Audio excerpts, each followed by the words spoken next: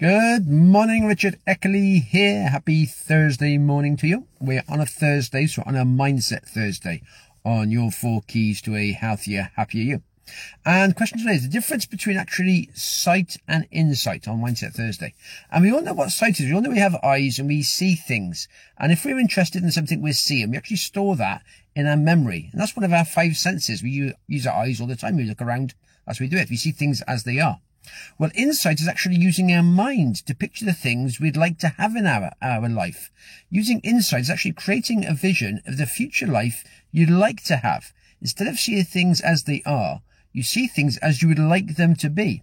So using insight is actually getting a vision of the life you'd like, whether it's your health you want better wealth, you want better relationships, a better mindset. It's actually deciding in your mind, picturing what you want in your life, in your future to be like. And then slowly you move yourself towards this life. You actually start to think, okay, now I can use my mind to picture what I want in my mind. But now that's a different version of me in the future. So I then need to create the habits of someone who would have those sort of things.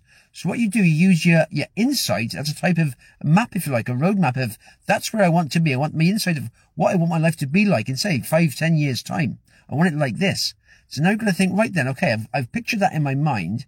Now I'm going to have to start taking action and start teaching myself to change into the sort of person that would have those things. So I've got to create the habits of someone who would have those sort of things. If it's someone who's healthy, I've got to create the habits of someone healthy. I've got to start doing exercise. I've got to start eating better. I've got to start sleeping better, reducing my stress.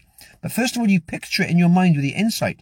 If it's wealth, you've got to think, okay, I want to have money in the future. So you think, right, okay, what steps can I take to create money so in the future I'm a wealthy person? So you think, right, okay, first of all, I've got to start getting myself, if I'm in debt, out of debt. Look at where my money's going. How can I increase my income in? Can I perhaps create a business that actually give me financial security in the future so I can start to develop day by day, bit by bit. So in the future, I will have wealth. So insight is the future life we'd like to have, as opposed to sight is the life we've currently got.